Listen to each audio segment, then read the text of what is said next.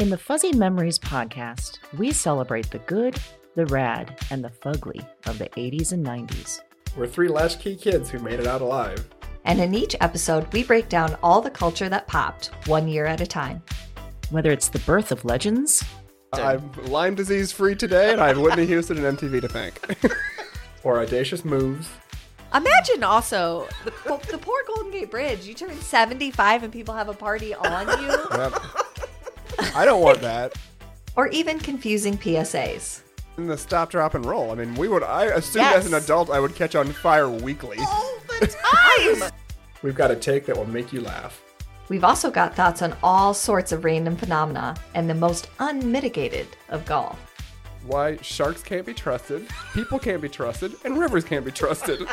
It's collusion. Of the highest degree. Uh-huh. You were counseling me to start my remarks with, first of all, bitch. Everyone in that room would have snapped to attention.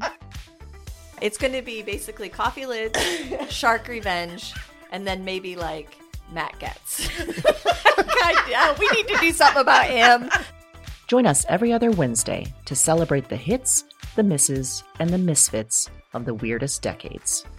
If I could tell my 14-year-old self from 1990 that I would be eating in a Cheesecake Factory in Beverly Hills. I'd be like, we did it. We did it, Joe. We did it. Listen and subscribe to Fuzzy Memories on Apple Podcasts, Spotify, and your favorite podcast platform.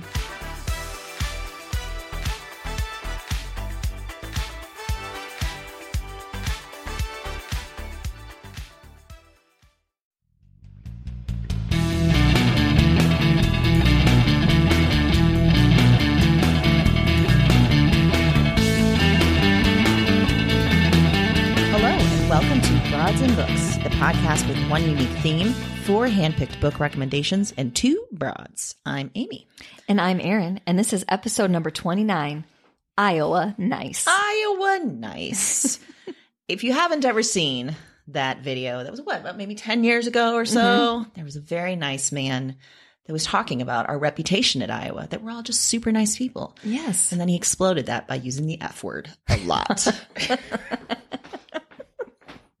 It was delightful. So our theme today is all about Iowa writers. Yes. People that are from Iowa, writing in Iowa, that are making it from the state in which we are recording this right at this second. Yes. State we were born in. State we Yes. were bred in. I don't know why bread. Bread? Bread is so Bread? weird. Okay. Bread feels like we're like a Pomeranian or something being bred in a bread puppy into- mill. Yeah. Yeah.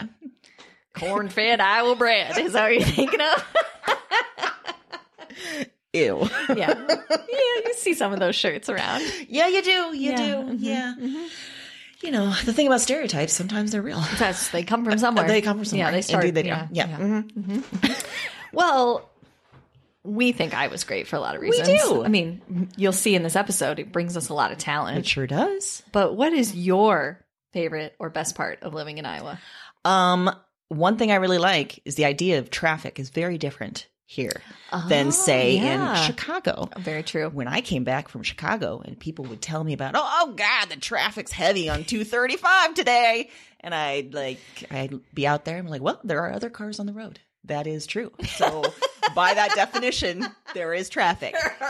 However, those cars are moving, which is not often the case in, say, the Chicago interstates. So when I would first move here, I would think it was going to take me forever to get places, and I'd always be like 20 minutes early everywhere, which, Hey, made me punctual. it did. Yeah. Good for you. Yeah. But I can see how that was, yeah. So our concept of traffic is loose and not necessarily true, I like it. which I like. Yeah, that's a good Yeah. benefit. You're right. Erin, I have an important question for you. Oh, gosh, hit me with it. Okay. Do you like sweet corn? No. Nope. Not even a little bit. Why am I asking Hate you it. that question? Hate it. Well, because there's this assumption of Yes. Iowa. Obviously, corn represents us on a lot of levels. Yeah. And everyone assumes that if you're from Iowa, you like corn. And even people that live in Iowa make that assumption. Yes. Like if I'm at a barbecue or something, somebody's like, oh, we have sweet corn. And I'm there's like, corn. no thanks. You don't like corn? You're from Iowa. I'm Yeah. like, okay, first of all, why that accent? Yeah. Why that? And second of all, I don't. I like popcorn. Yeah. I don't like corn. I don't like Yeah. sweet corn. I don't like frozen corn. I don't like canned corn. I don't like creamed corn. I don't want Ooh. corn. And you know what else? What? Love me cornbread, but if you put corn in your cornbread, I am out. I do not want to randomly get a kernel of corn in my teeth. I don't like it. It's not appropriate. I'm now picturing you like biting into cornbread and then realizing there's a kernel and just throwing it. What is this shit? Never. Not today, cornbread. I like that corn is often the image associated with Iowa. Watch any sporting event and you're going to see B-roll that's just fields of corn because apparently that's Iowa. We all just live in fields of corn. No civilization anywhere, just fields of corn. So it's funny that you don't even like corn. I don't. Do you like corn? Take Take it or leave it's it. fine. Okay. Yeah. You're not diametrically opposed like I am. No, but Okay. you know what? I'll tell you what. Remember when I had my jaw surgery? I told you that story? Yeah. And my mom would blend up everything. No. She didn't blend up the corn that I Okay. recall, but we often had cobs of corn for dinner. You know, that was the only vegetable we usually had. So she would cut the corn off the cob and then give it to me, and I could sort of mash it into a paste in my mouth. Okay. If I didn't like corn before, we did nothing to help that situation. I mashed it into a paste. Nothing has ever sounded more appetizing. I think I was making alcohol in my mouth, because isn't that part of the alcohol process? Mashing you're the fermenting corn. corn into your distilling liquor. Distilling it in my Okay, mouth. Yeah. I like it. Yeah. All right. All right. I shouldn't have asked that question. All right. If you had to pick one item to put in a time capsule to represent Iowa, what would you select, Amy? Well, I have a funny item and a serious item. Okay. Okay. So funny item, I want to just put Herky in the time capsule. Just You're going down, Herky. Going down. If you're not familiar, the University of Iowa's mascot is a hawk named Herky. And he gets up to hijinks at every sporting event. And I don't want just the mask. I want all of Herky, whoever's playing him these days, some nice 18-year-old from, Earlham, Iowa. I don't know. We're going to stuff him in the time capsule and take him out in 50 years. Including the guy? Yes. Okay. So our time capsule now involves kidnapping? And attempted murder. Attempted? I think it's pretty much murder. I think it's murder. I'm not sure he's going to make it inside the time capsule. Hey, you said time capsule. I just riffed off the concept. Okay, I like And, it. You know what? You're right. Right idea. Live Herky. Okay. What's your... is that your funny or your serious? That was my funny one. Okay.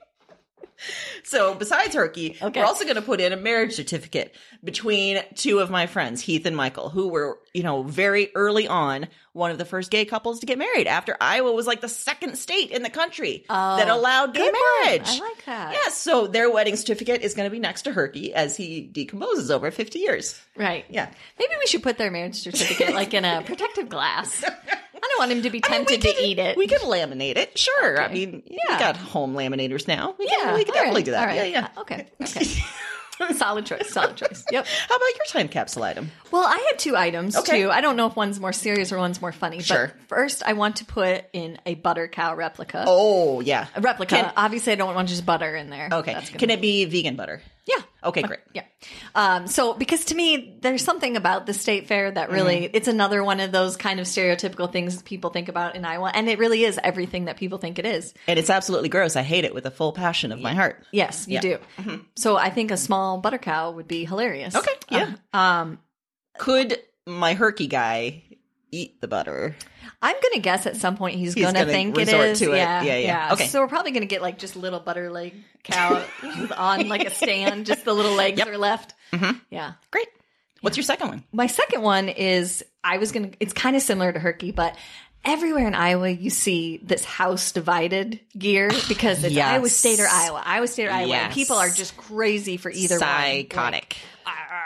Yeah. So they made all this like license plates and flags and shirts that are house divided. Somebody likes Iowa State, somebody likes Iowa. Mm-hmm. To me, that just kind of, really makes me feel like that's what we want to be represented by. Absolutely. House divided corn and a butter cow. And a Herky. And a Herky. A guy in a Herky dead costume. I really want to be there when they open the time capsule and get the full smell of the butter cow and the decomposing herky, and and then see the house divided and be like, what the hell happened in To be Iowa? clear, mine was a replica. It's made out of plastic. I Damn wasn't it. putting a live butter thing in there. I really didn't think this through very carefully. I like that you went Okay. maniacal. I'm fine with it. Good, because that's where I went. Yeah, Okay. I think it's good. Well, we've really demonstrated how nice Iowans are and what we're known for. But you know what? We're also known for writing. True. Yes, we are. And in fact, when we're talking about writing, one thing that needs to be mentioned is the Iowa Writers Workshop, Yep. which is in Iowa City. It is one of, if not the best MFA program in the country. And almost every really accomplished writer you've probably seen has been at Iowa at some point in their career. But, that's to say that not everybody stays in Iowa. They come to Iowa City for a little while, they get their MFA, and then they go away, maybe back to New York. But not Marilyn Robinson. Oh my gosh, we almost picked the Did same we? thing. Yeah, I didn't though. Oh my gosh, crazy. Yes. So Yeah. Marilyn Robinson came to the University of Iowa to teach, stayed for 25 years, just retired a few years ago, and is still in Iowa City.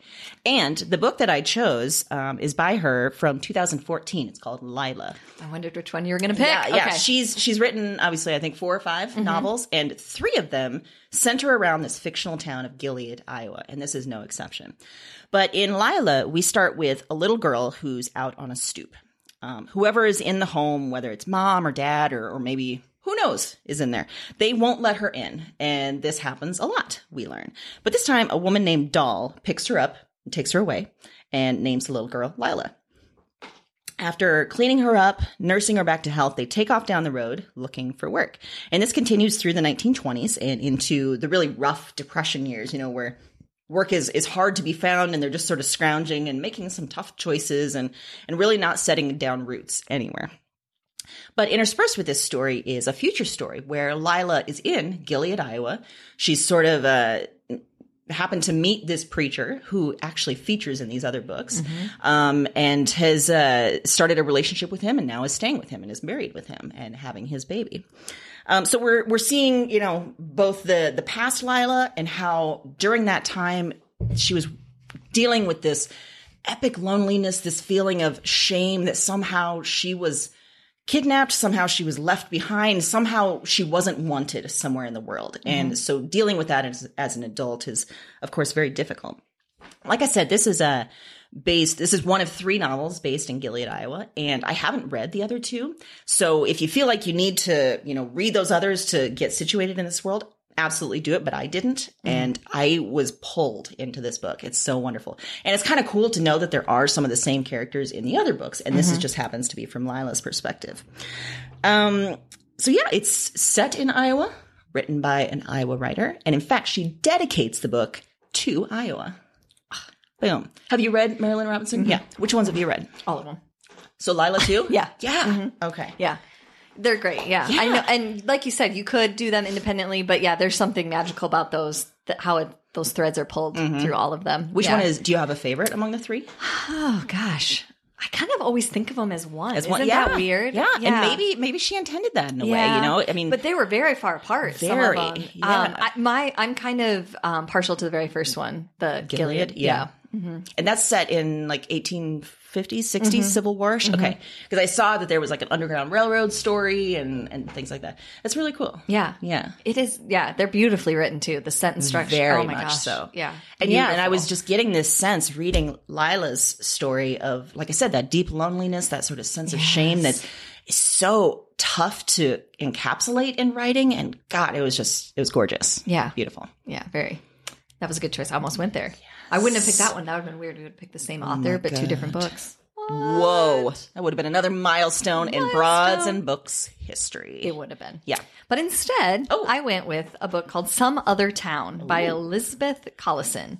And so I don't believe she resides in Iowa, but she grew up here in the Midwest. Great. And she received her MFA from the Iowa Writers Workshop.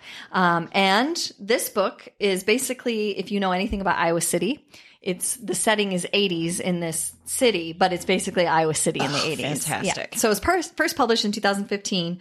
Like I said, if you know anything about the area, you're going to recognize stuff immediately, what she's referring to. And it's got a surrealism aspect to it, which means, to put it simply, that you sometimes don't know what's real and what's not. There's a very thin line between what's being imagined and what's really happening, which can be a real trip for a reader because you're trying to figure out what's going on? Am I supposed to be believing that, not believing that? So it tells the story of Margaret Benning, that she's kind of doing the same thing day in and day out. She's kind of fallen into the rut. She works a low-level job at a university-sponsored publisher, lives in a small house, so she goes to work, comes home, doesn't have a lot of social life, isn't really interested in much else. She just kind of seems stuck. But her whole world changes when she falls in love with Ben Adams, who is a visiting professor of art at the university. So against both of their kind of want, they end up becoming intimate and starting a relationship. And it seems great. Like this whole new future is open to Margaret. Everything's going to be wonderful. And then he disappears. Oh. And so she decides that she can't go back to the way she was living before, and she's going to find him. She's got to figure out what's going on. So she goes out on this journey to figure out exactly where he went, why he went. There's some twists in there you're not going to see coming. There's some moments that you're going to think, I don't think that I understand anything. And then you're going to be like, oh, no, wait, no, I do. Whoa. So yeah, she does a great job of interweaving all that. It's such a great story just in terms of plot, but it also has this really neat awakening feeling to it. Figuring out what you deserve seems to be kind of a big theme throughout the book. The plot drives you, but there's a lot more that is brought to the table with it too. So I think that she is fantastic. I loved this book. And I think if you know anything about Iowa City, you're going to love it just for that. Oh. So I need to read that. Yeah, That's you would like it. Super fun. Yeah. I don't know about you two, but maybe because it doesn't happen very often. Whenever you read something that is set in Iowa, or there's some major Iowa connection to it, there's this feeling of like, oh my God, oh, I know this place. I know this place. I know this place. And I imagine if you're from a bigger city like New York, that happens all the time, or even from Chicago when I was from there. But having something set in Des Moines or Iowa City, or even this fictional town of Gilead, which represents and sort of feels like a lot of other small towns, it's kind of cool. Yeah, very. It's like, yeah. I like it. Awesome. Yeah, it was great. Okay.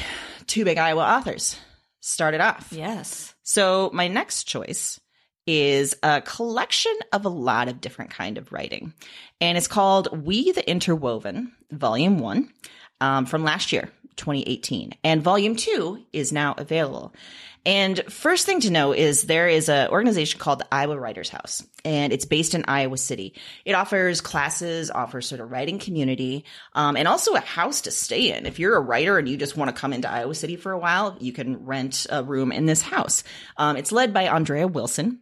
And starting last year, they also started this really cool thing called the Bicultural Iowa Writing Fellowship, where they support 3 writers a year who are immigrant, first, or second generation Iowans. So this book that I chose, We the Interwoven, Volume 1, it features Chuy Renteria, who is a Mexican-American from West Liberty, Melissa Palma, who is Filipina-American from Waterloo, and Sadagat Aliyeva, who is Azerbaijani-American from Des Moines. So 3 people with this very rich heritage they've grown up in. And We the Interwoven is their stories. We've got nonfiction. We've got poetry. We've got fiction. We've got little bits of pieces from each of the 3 of them in this collection. And it's all designed to represent that particular person and their writing style and what they write about, but also their sort of unique bicultural experiences that are only found in Iowa. And so the writing, excuse me, the writing goes from the coast of Azerbaijan to the border towns of Mexico to the Philippines. And what I love about this is, of course, the writing itself is very good. It's very affecting. All these writers tell amazing stories. In fact, I went to a live reading once for this volume and got to see all of them, and it was really, really fascinating. But I also love that this celebrates a side of Iowa that a lot of people may not recognize or may not know exists. Like we were saying, sort of the national mass consciousness of Iowa is fields of corn and probably white people all over the place. Right. And when you look at our, politicians that are representing us these days, maybe a lot of bigots. But I'll tell you what, that is not the real Iowa. we, as a state, like so many other states, we have this rich history of immigration and this sort of complex cultural landscape as a result of it. And so anyone who actually lives in Iowa, who has grown up in Iowa, who's been in cities, small towns, they know this and they can recognize this. And that's what I really love about this. So it's this sort of beautiful dedication to that side of Iowa, as well as this celebration of these three individuals in their particular writing. And I love the organization's mission. I think it's amazing. I can't wait to read volume 2. I think this is a really, really cool thing that they're doing for Iowa writers, and all for it. It's wonderful. Yes. Way to be. Yes. Awesome. That was a great second pick. Thank you, Erin. You're welcome. I like your support. Oh, I'm trying something new. You know who else is trying something new? Podcat. Yeah. She's just been sitting over here this whole time, not meowing, cleaning her butt, cleaning her paws. She's very intent on her focus. It's a lengthy bath. We're not going to lie. It's a very lengthy bath. It's run the full length of this recording so far. Mm-hmm. Could not be bothered to really even look at. Oh, there she goes. Oh, she does. Okay. All right. That was all you if she asked later. I had no part of this. Yeah. She's like, okay. I get it now. All right. Fine. Okay. Well, that's been entertaining. It's been a real podcast. Thanks. Anyway. Things just got weird for the record. All right. Okay, so my nonfiction pick this week for Iowa Nice is called Midnight Assassin, A Murder in America's Heartland. Because I had to bring you some true crime. Yes, you in the did. Iowa episode. So this is written by Patricia L. Bryan and Thomas Wolfe, who are actually a husband-wife duo. And they worked on the book together. They're both born and raised in the Midwest here. And Thomas Wolfe, actually did earn his MFA from the Iowa Writers Workshop as well. So in 1975. So they worked together on this collaboration. What happens is this tells the story of Margaret Hossack, the wife of a well-known farmer in Iowa, who in 1900 is arrested for killing her husband with an axe. Oh. Yes. So there's a ton of community outrage because, first of all, how could a woman kill a man with an axe? Good Lord, right. Second of all, the kids were upstairs sleeping. Oh, Who my does goodness. that? And the community is like desperate to know what's going on. A few of the first-hand accounts, as they talk to people or look at, police records, that type of thing, paint her husband to be a very mean, cruel, very unstable person. So this self-defense motive sort of emerges, and it divides the town. So half the people think, yeah, she probably did it out of self-defense, and the other half think, no, she killed the guy. In the meantime, Margaret's story is that an intruder broke into the house and killed her husband while she was sleeping beside him. And is still out there somewhere. So killed her husband with an axe next Left door. her. Yeah, she was just asleep. She woke up. Sure. She was like, horrifying. Yeah. Okay. So it got national attention, which, in 1900, that's obviously newspapers. It was picked up everywhere. It was a big deal. And you can think that took a lot longer, obviously, without Twitter, internet, all those things that pick it up. And the town was just completely divided over whether she was guilty, innocent because it was self-defense. So the book actually takes you all the way through the trial as well. And I won't give away some of the stuff that happens there. But I love this book because Iowa, obviously, great story of this murder in Iowa. But also, it's a really deep look at the difficulty that women faced at that time. Yes. Legally, socially, politically, some of the big obstacles to this case, to maybe seeing it for everything that it was. It also talks a lot about the difficulty of being a farmer at the turn of the century. And we know even today, growing up in Iowa, farming is not an easy profession. Right. It's not something that, automatically you make a ton of money and it just goes super well. So this really highlights a lot of the problems with that. It also brings in another origin story of Susan Glaspell, who covered the case as a young reporter and went on to become one of the early feminists in feminist movements. So she was instrumental in bringing out some of the details that people started to go, oh, wait, maybe this isn't as black and white as I thought it was. Honestly, it's a great true crime story. It is. But there's so much more about our legal system, about the question of innocence and guilt, consequences in which crime occurs, and really a big part of it, which is so interesting because it happened in 1900, is the role media plays and we've talked about that before with true crime, but the role media plays in how someone is perceived and how people decide right away guilt or innocence kind of by the news stories that they read or see. And so I loved the idea that we're dissecting that in when we live in an age when that's incredibly important. Yes. But it was just as important in 1900. It was Yes. causing the same kind of situations. So it's a really interesting book to weave all that stuff together. And at the heart of it, it's just a great crime book. Yeah. So yeah. It sounds like reading it. I don't know about you, but I've been reading some historical stuff lately where it feels like, oh, this is happening again, or it, like things never really quite change. That feels like it could be happening right now, you know, and all the media attention, all the suspicion of women, all that kind of stuff. Yeah. Although I really like the idea that someone just came in, axed her husband, and she slept through it. Like, she is a hardcore sleeper, and I respect that. And I mean, we didn't have Ambien at this time, so it's going to be a struggle. But yeah. I think, if anyone reads the book and wants to have a discussion with me, reach out. Yeah. Because there's a part of me that thinks that she might have been better off had she said nothing ever about what had happened. But on another hand, I really admire her moxie being like, no, I was asleep. He got killed. Sorry. Yeah, that's pretty, that's amazing. Yes. I wish I could sleep that hard. Yeah, that would never happen. But I know, right? I used to be a really hard sleeper. Were you a light sleeper, hard sleeper? I was a hard sleeper until I had kids. Oh. And now it's totally different. Yeah, like one little noise can make me, like, who's throwing up? Oh, somebody's sick. Somebody's out of bed. Like, you feel like a weird, over-triggered alarm system all the time.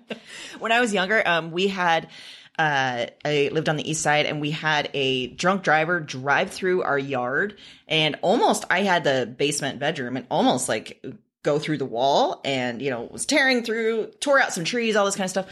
There were cop cars, everything. I slept through it all. We also had a drug house down the street where they tried to burn it down several times and never woke up when the fire trucks came. Nothing. I slept hard. Wow. I wish I could sleep that hard. That's again. impressive.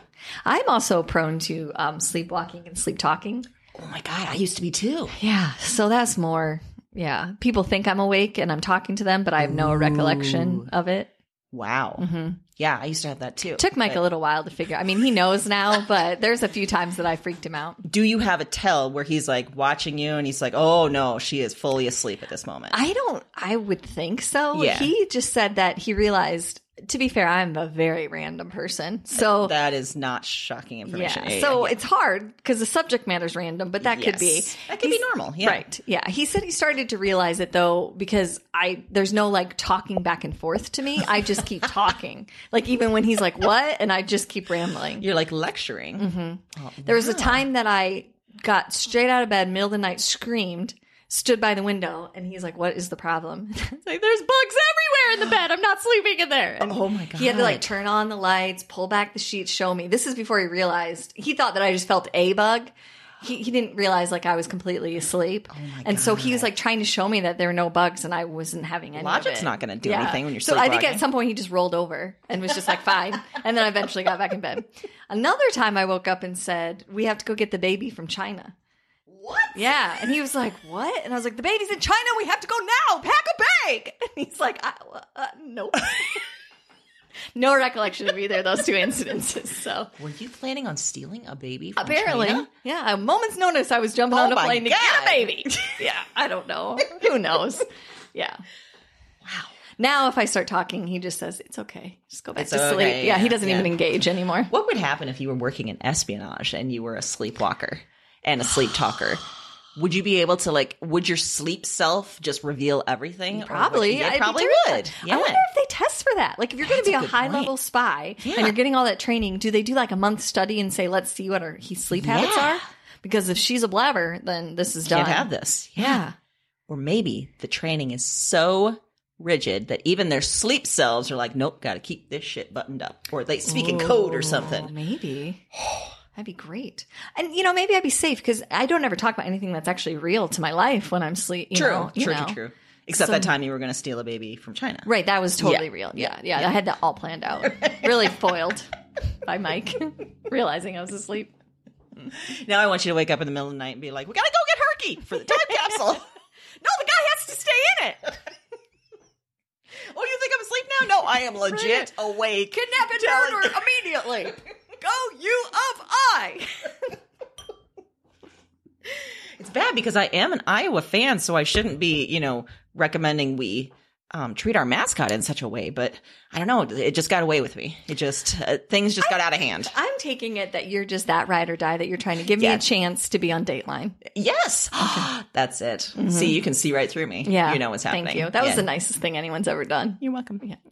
But I don't want you to go to jail. So also, I realized the flaw in our question, who's in charge of the time capsule are we? Ooh. Because we might get caught at that point. That's a good point. We probably need to be in charge of it if we're going to put a live person down there. Yeah, we'll start a big campaign of the Bronze and Bucks time capsule of Iowa. And then, there'll be so many legit things. But then we'll also have a secret time capsule where we put Herky, which is just called a coffin.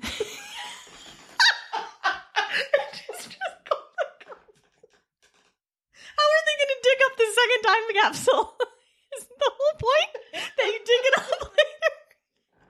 So they think they found the real time capsule, and then there's I know there's a secret one. Probably this one with this body. Because I will leave careful instructions. Oh, See, okay, good.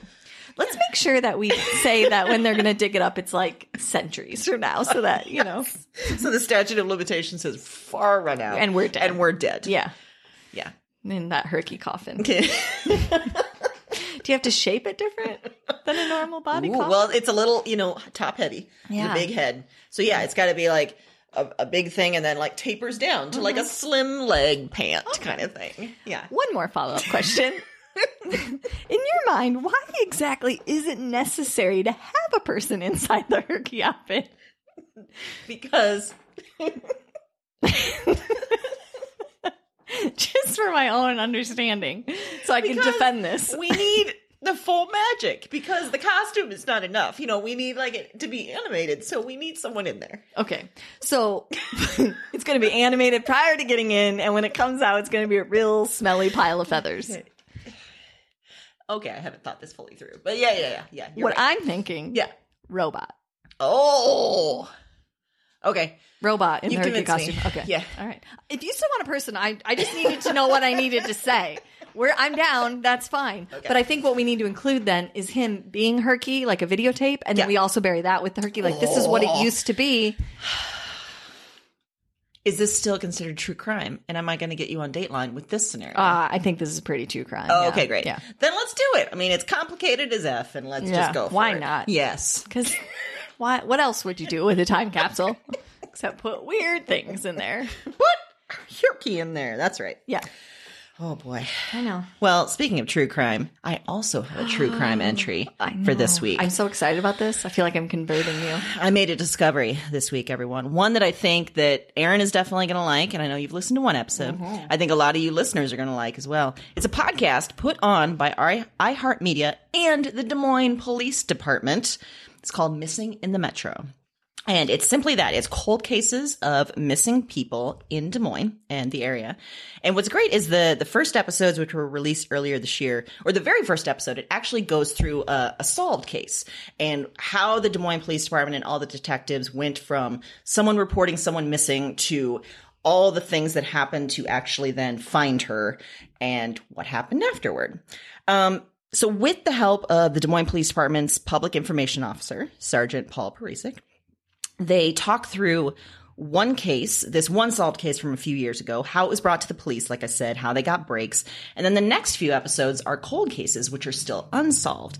One that I've listened to was one from 1960, which every time there's a new detective, they then get the opportunity. Someone gives them this case hasn't been solved. Take a fresh look at this, see what happens.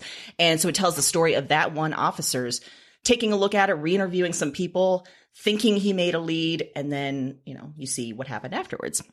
So it's super compelling. It's fascinating. They're actually doing this so that if anyone knows anything about these cases, they can get some additional information. They can check it out and potentially solve this. So it's the best of true crime, but on a very local scale, which is really interesting and really exciting. I love the people involved. We both like Paul Parisek. He's got a very reassuring voice. He does. He knows what's up. And I like him. He's a great public information officer. Yes. I like his no-nonsense style. Yeah, I haven't seen him on TV, but you told me you like that. He doesn't brook nonsense. No. He doesn't, but in a nice way. He's not nice a way. jerk. He's just Yes. like, no, people, this is nah. Yes. I like it a lot. But like I've mentioned before, my dad was a policeman for the police department. So it's kind of cool to see behind the scenes. You know, I've heard the stories from my dad that are the funny ones, the scary ones, whatever. But this is like procedural. It's very, very fascinating in that way. So yeah, I have been recommending it to Erin. I've been recommending it to other people. Get in on Missing in the Metro. Yes. Yeah. Love it. Local So good. Des Moines podcast. And Amy told me about this earlier, and I did already listen because obviously, true crime fanatic, I Yes. had to start listening. And I listened to the first episode, and I will tell you that there was something in there that blew my mind already. And it was the fact that they were talking about those speed cameras that are up that Yes. people hate because they get the anonymous ticket and then you pay them and you're like, whatever. They get all mad about. Well, they said that the part of the purpose of those is that they can put in an individual license plate. And when they do that, like in an Amber Alert situation or a missing person, it will clock every car. Whether or not you're Yes. speeding, it will take a picture so it can see if that car passes. Timestamp it, tell you when Yes. they say. Yeah, it was fascinating. Which I was like, never that's a thought great about that. thing. Yeah. Now I'm like, okay, I'll just take my lumps Exactly. and pay the tickets and just be happy about it. I 'cause- know I'm speeding, so if I Yes. get a ticket, fine. Yeah. But if it's helping solve, a case or Yes. helping find somebody, hell yeah. Yeah, that's a great. I had no idea that it had that capability, and I think that's fantastic. They should have done a public campaign about that. They should have. Maybe yeah. that's part of this podcast. It's like, listen, those things that you hate, they're actually very useful. Yeah. Exactly. I like it. Okay, well, my pop culture pick this Yes. week, it's kind of it's a combo, but it's a book, so that's kind of weird because I put a book, but it's not really like a book that, like you wouldn't sit down. It's not a chapter book. It's called Interesting. Overheard in the Store. And is put out by Raygun. It was put out in 2013. And it's a series of sentences or comments that they've overheard in their store. This sounds fantastic. It's amazing. Oh, and tell people what Raygun is. Oh, in yeah, case sorry. they're not And that's sure why I yet. was going to say it was a combo because I'm Yes. kind of saying Raygun too. Yes, So yeah. Raygun is this, if you've heard of it, it's a t-shirt shop that started in Des Moines. They have one in Cedar Rapids now. Chicago, Omaha. I yeah, think, they yeah. are expanding. But it started here in Iowa, and they do a lot of really Iowa-based funny slogan Yes. t-shirts, but they sell a lot of different things now. Yes. Wildly successful. They're notoriously hilarious. They love to poke fun at things that bring some brevity to situations that would Yes. otherwise not be. For example, we have a horrific congressman named Steve King, was just and gonna there's T-shirts that say "Dear World, we are sorry" for Yeah. Steve King. We're sorry about Yeah. that. Yeah, which is actually when I fell in love with Raygun. Yeah. I saw that T-shirt because he's been in office for way too long, Yeah. a long time ago. But Yeah. so it was put out in 2013. It actually, they actually use their Twitter account sometimes to put out tweets of things that they've heard. But they took a whole bunch of them and they put them by category in this, and then they drew cartoons around some of them too. It's phenomenal.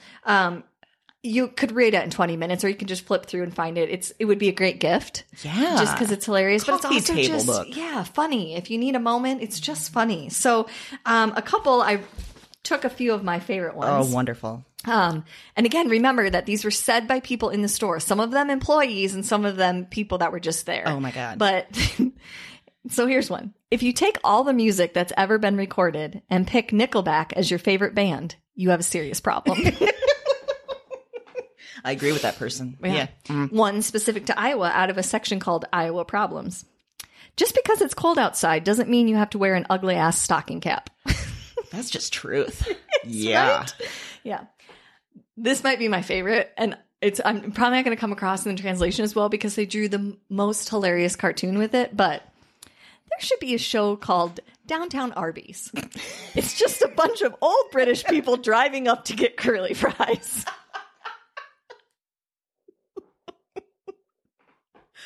I like that a lot. Yeah.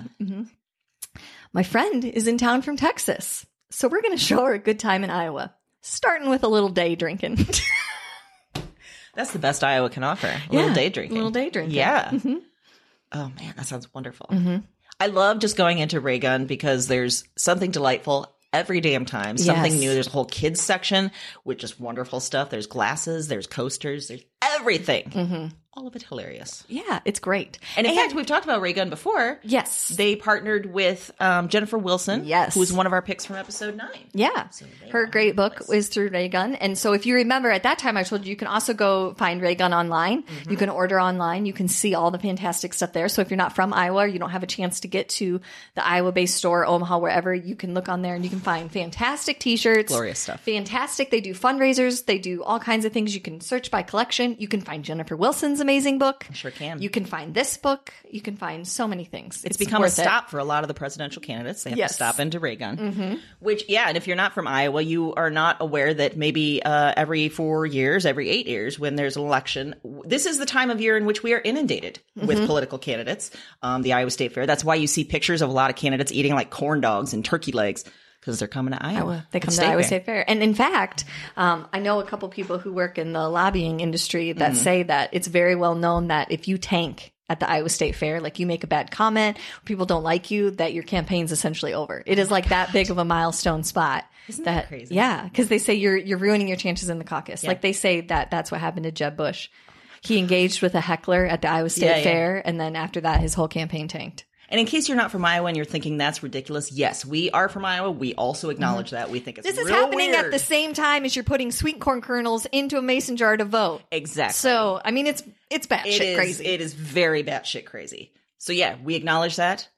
It's also But we still- delightful. It's though. also delightful. I mean, you can't help it. Absolutely. But when you are thrown off by the craziness of it, go to Raygun because they have a T-shirt for you Sure do. and this great book, which I laughed hysterically That multiple sounds times. fantastic. Yeah. Well, a lot of Iowa writers, a lot of Iowa-centric things. Yes, But you know what? Like we said, we are from Iowa. We have been in the writing community as well. So we're really lucky to know quite a few Iowa authors. We didn't want to pick favorites today. We wanted to introduce writers that we don't know to all of you. But we also want to introduce you to the writers that we do know that are fantastic, that are wonderful. So a few of them, we're going to include a list on our website, but a few wonderful names: Callie Van Bali, Julie Stone, Francis Sparks, James Irwin, and there's a group called the Iowa Writers and Illustrators, which lists a full list of all the, as the title says, Iowa Writers and Illustrators. yes. So yeah, Yeah, we've got a we'll lot. link right onto our page so you can check out all of those. We highly recommend them too. We just, we wanted to keep our integrity for you peeps. Exactly. Go with Because if people. nothing else, we have integrity. Some kind of semblance of it. Yes. Some kind of semblance. As we talk about killing Herky, we still have our integrity. But damn it, I won't mislead you on a book. I might kill a man, but my book recommendations are on point. You can't handle the truth. Now we're mixing episodes. Oh no. Oh, all right. Well, Okay. anyway, we'll be back next Wednesday. Yes. So you have lots of time in the meantime. Pick up some of those books. Yeah, check out some of those authors. Yeah. In the meantime, you can head to our website. That's where you can find them. And you can find out all the other recommendations we made in this episode. Yes, you can. And at the website, you can find some bonus material. I don't know if you've seen it yet, but around the time we had our 25th episode, we put out a best of. You know, all the weird stories we tell every episode, all the tangents we go on, all the moments where we can't stop laughing. We grabbed a few of those, put them into an episode, and there you go. A best of episode. So you can find that at the website along with a lot of our other bonus material. Yes. And when you find that and you think, man, this is great, give us a review. We appreciate that so much. We sure do. And it helps us stay up in the searches and it helps other people find our podcast. It does indeed. And another way you can pitch in, get involved in this podcast. Yes. You can give us a theme idea. Do it. We have had some wonderful episodes, listener suggested. We would love to take on your suggestion. We would love it. In the meantime, you can find us on Facebook, Twitter, Instagram, or our website. Happy reading.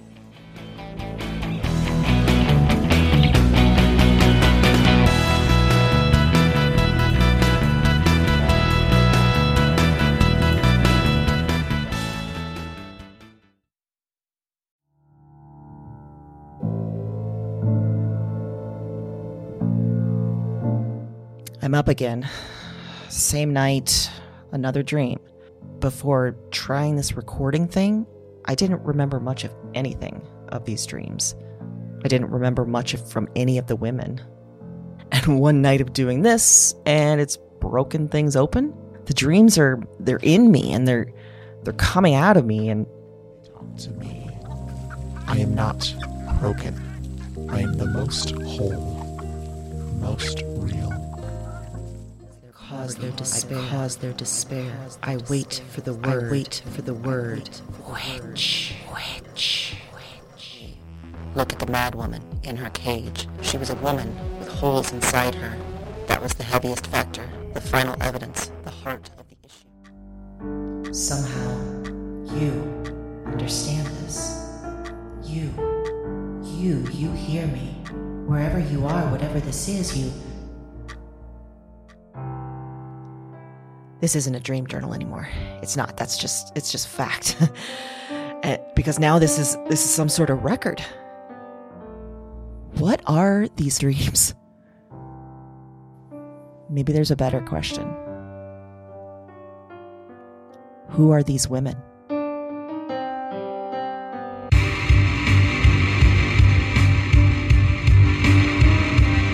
Weird Woman is a Broads and Books production.